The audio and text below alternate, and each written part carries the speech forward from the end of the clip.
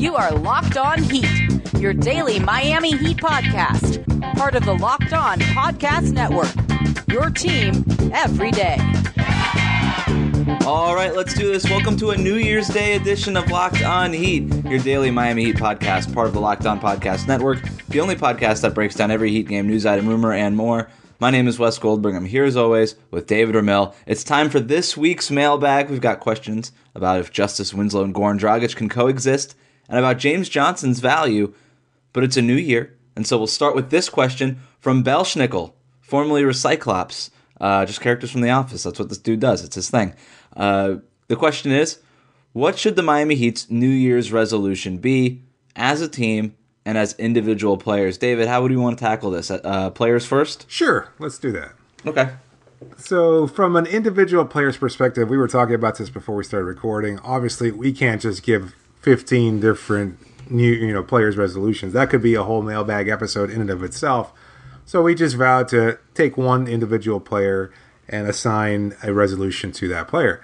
So from my perspective, I took Dion Waiters. I chose Dion because he's coming back from injury soon, and we expect him to be in action maybe within the next week or so. It's hard to tell exactly when Eric Spoelstra will decide that Dion is ready to play, but we feel that that moment is coming closer and closer. He's been practicing with the team, was available and in a suit on Sunday against the Timberwolves, so his time is near.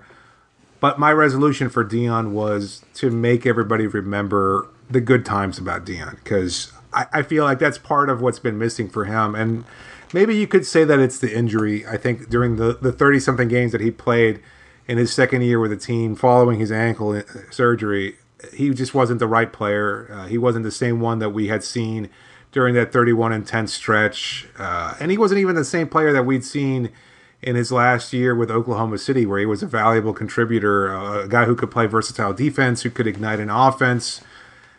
He lacked any kind of spark whatsoever. And look, maybe we're a little partial to Dion. I think you and I are both big fans, obviously, but he's a guy who is a lot of fun to watch, and I think that's undeniable. He can be interesting. Maybe you shake your head a little bit at some of the shots he takes, but that's that confidence is fun and it's contagious. And I think this team plays better when Dion is engaged and feeling confidently about himself. And I think that's the kind of version of Dion that we'll see when he comes back. One, because, quite frankly, I don't think he cares injury, not injury, starting, not starting. At this point, he sees himself, whether for better or for worse, as the best player on this team, and he wants to make an impact. I don't think he is so self-absorbed. It doesn't come from a bad place with Dion. It really is an incredible, extreme confidence that he has in himself. And I think he does believe that he can play alongside whomever's starting at the guard position, Justice Winslow, Goran Dragic, anybody, and he'll find a way to make some kind of positive contribution. And I think we can all appreciate that about Dion. I'm glad you mentioned that confidence is sometimes misunderstood as being selfishness. A friend of the program, Rohan Nadkarni of Sports Illustrated, has written a couple of great feature profiles on Dion Waiters and has gotten to that point in both profiles that, look, this is he if you understood where Dion comes from, and it helps to read those pieces, it'll help you understand a little bit better. But that's where that confidence comes from. It's not selfishness. It's that he's had to have that confidence just to get to this point.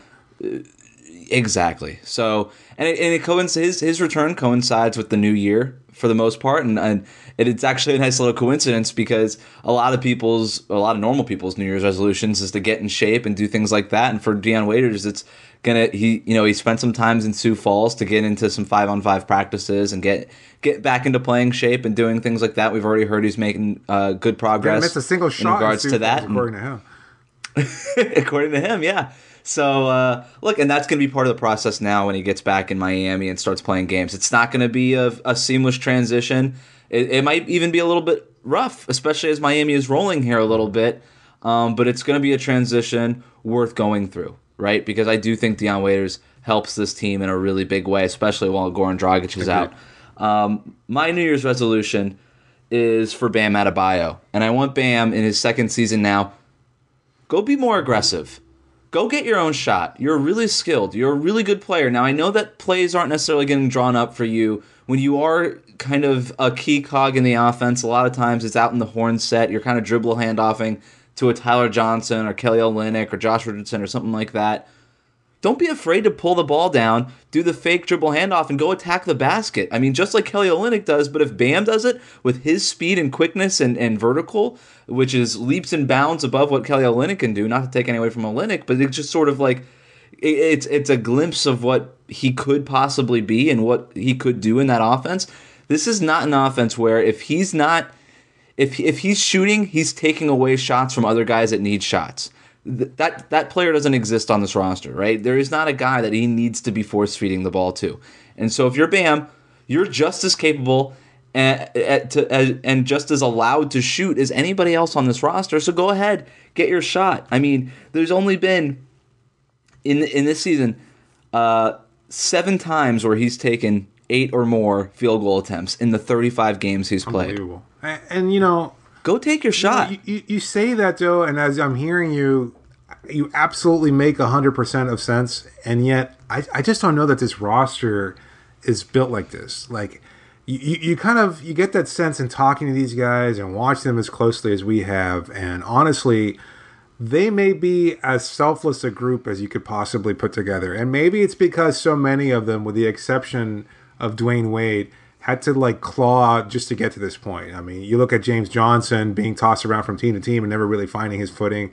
Tyler Johnson having to work his way up from Sioux Falls. Even Hassan, as irrational as he can be sometimes, I think there's part of what's driving him is the fact that he's been so oft ignored over the course of his career. But anyway, there's this overall selflessness, and I think that rubs off even on a high lottery pick like Bam Adebayo, where he just, I don't know that he does feel confident or comfortable taking his own shot as often as you might want him to, and as often as I do, to be honest, because again, I agree with you 100%.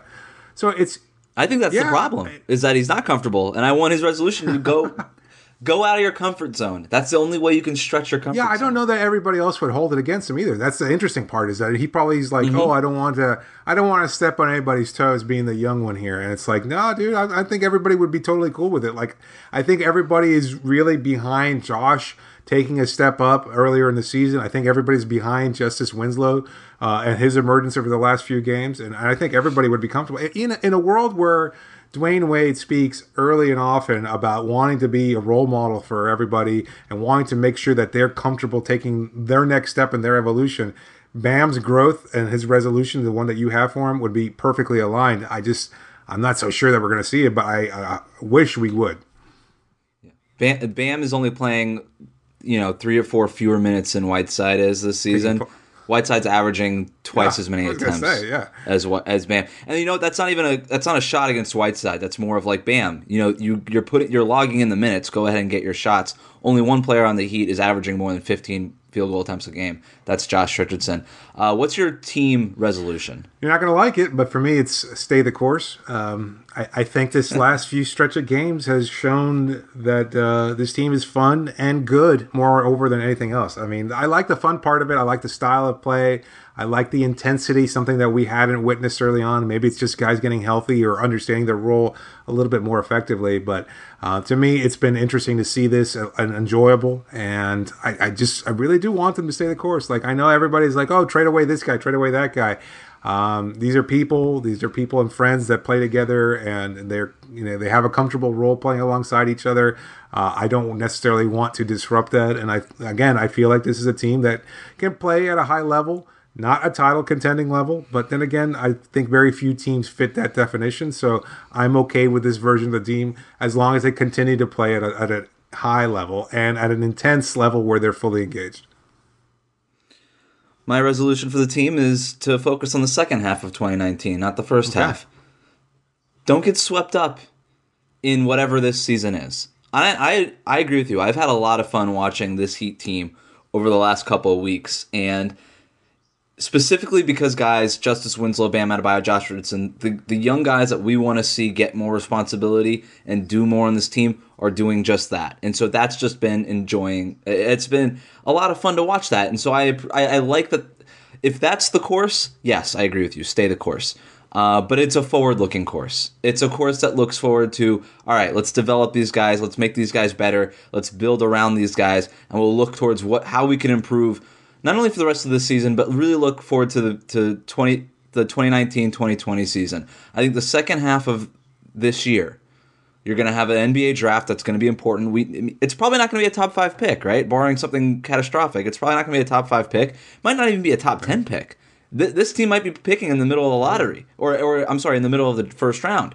But it's still going to be an important pick. It's another asset that you can add, another young player who you can add. And given Miami's track record lately with the draft, they could find a good player anywhere between 10 and 40.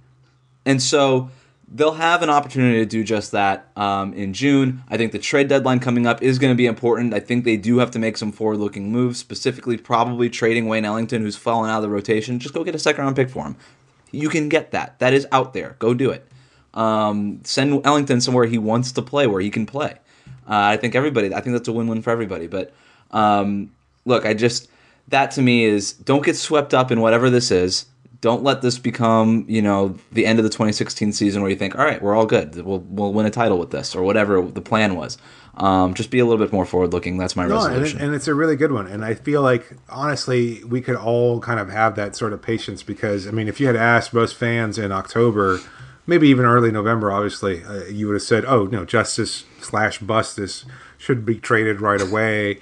Richardson's just not going to take that leap. Bam, who knows what we're getting out of him. And somebody else, I think I saw this via Twitter, in a couple of years from now, you're going to have a much more favorable salary cap situation with most contracts coming off the books.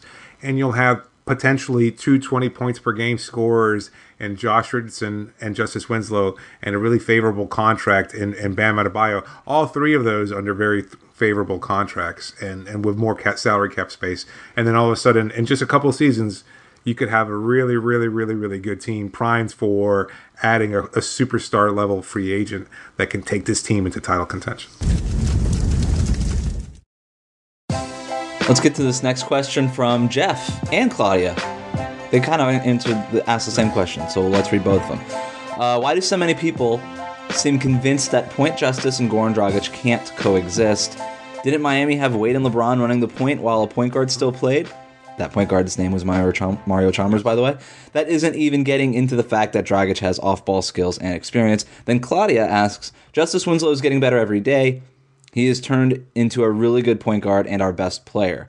My question is, what happens when Goran comes back? Does he start? Does he come off the bench? Or do we trade him? So let's use this as a springboard to talk about this. What happens when Goran Dragic comes back? What role should he play? Because one thing that Justice Winslow's emergence has proven is that Goran Dragic doesn't have to be the only point guard on this roster and is no longer the only point guard on this roster, right? It's an interesting one. I personally, this is just my feeling, is that Goran will accept a role off the bench. I think he's more open at 30-some years old to be a bench player. And I think he'll do that with the caveat that he'll opt out of his contract and renegotiate a longer-term deal, as we've talked about on a number of occasions. I think he's happy in Miami. I think he's comfortable here. I think it's also an eye-opening experience to see Dwayne Wade still capable of putting up 20 points on a given night, coming off the bench, one of the top 3 players to play the shooting guard position, etc. And I think that has an impact on other guys to say, with the exception of Hassan Whiteside, to make an impact to say, you know what, I could accept any role. And I think Goran is more open to it. I think this team will probably be best served by having Josh continue to play as a starter, and Dion isn't going anywhere. Once he comes back, he's probably better as a starter, and then playing alongside Justice Winslow probably makes more sense from a defensive standpoint. Now Goran, coming off the bench, can play alongside Dwayne Wade as he has in the past, can play alongside Tyler Johnson, etc. And I think he'll probably continue to find a way to thrive in that role. He's not going to produce. I don't think he cares about it. He's competitive. Obviously, he's very competitive. He's accomplished a great deal over his NBA career. He's accomplished everything he wanted in his Euro career.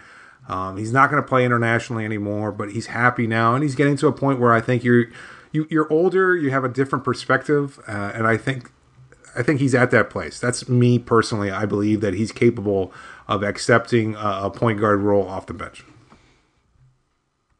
I agree with you. And look, you've been sort of predicting that eventually Dragic will be like the super sixth man off the bench for about a year now. I think it's been you've kind of thrown that idea out there. I think this is the time. I think it specifically depends on what Dion Waiters looks like when he comes back. If Dion Waiters is in shape, his ankle is good, he is explosive, and he's hitting shots from the perimeter, and he's not shooting 30% from the field like he was last season, or 35%, whatever it was. If a good Dion Waiters comes back, if he looks good, and he's got time, right? He's gonna have like almost 2 months, because Dragic isn't expected back from his surgery until after the All-Star break at least. And Waiters is coming back sooner rather than later. So he's going to have time to get into playing shape. And then what he looks like when Dragic is healthy will determine which one of those two guys ends up starting. And I agree with you. Waiters, I think, in that unit is probably the better starter alongside Point Justice. If Justice Winslow is the point guard, which it seems like he is and ought to be, then you want a guy with a little bit more of off-ball skills like Dion, where that's really where his value comes in. I think that makes sense. And then you bring Goran off the bench to lead that bench unit, really give Miami a huge advantage. Because if you've got Goran Dragic and next to, like you said, Dwayne Wade, Tyler Johnson, doing these things off the bench, and you're bringing Kelly Olynyk alongside with them, Bam Adebayo's coming off the bench, you could play a really interesting, fast-paced game. You can bring Rodney McGruder off the bench. You take him out of the starting lineup for Dion.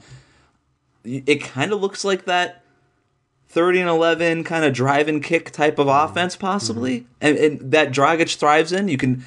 That makes a lot of sense to me as your second unit, and you can kind of even get like a more fast-paced second unit, which can sort of punch up Miami's overall pace for the season, which I think would be valuable for them in the long term. So, yeah, I'm with you. I think that's where it goes. And then in regards to the trade, I don't think, and look, I've gotten on this podcast 100 times and said that they should trade Goran Dragic, and I think I'm still there just because you want to get the most value out of this roster as possible, and I do think that ultimately if you can find the right thing for Dragic, I'm more uncertain of that now that he's injured. I just don't know that there's a team out there that wants to trade for Dragic. If there's a Dragic trade, maybe it's in the summer with a sign and trade, or somebody he picks up the player option and somebody wants him on an expiring or something like that. I could see that.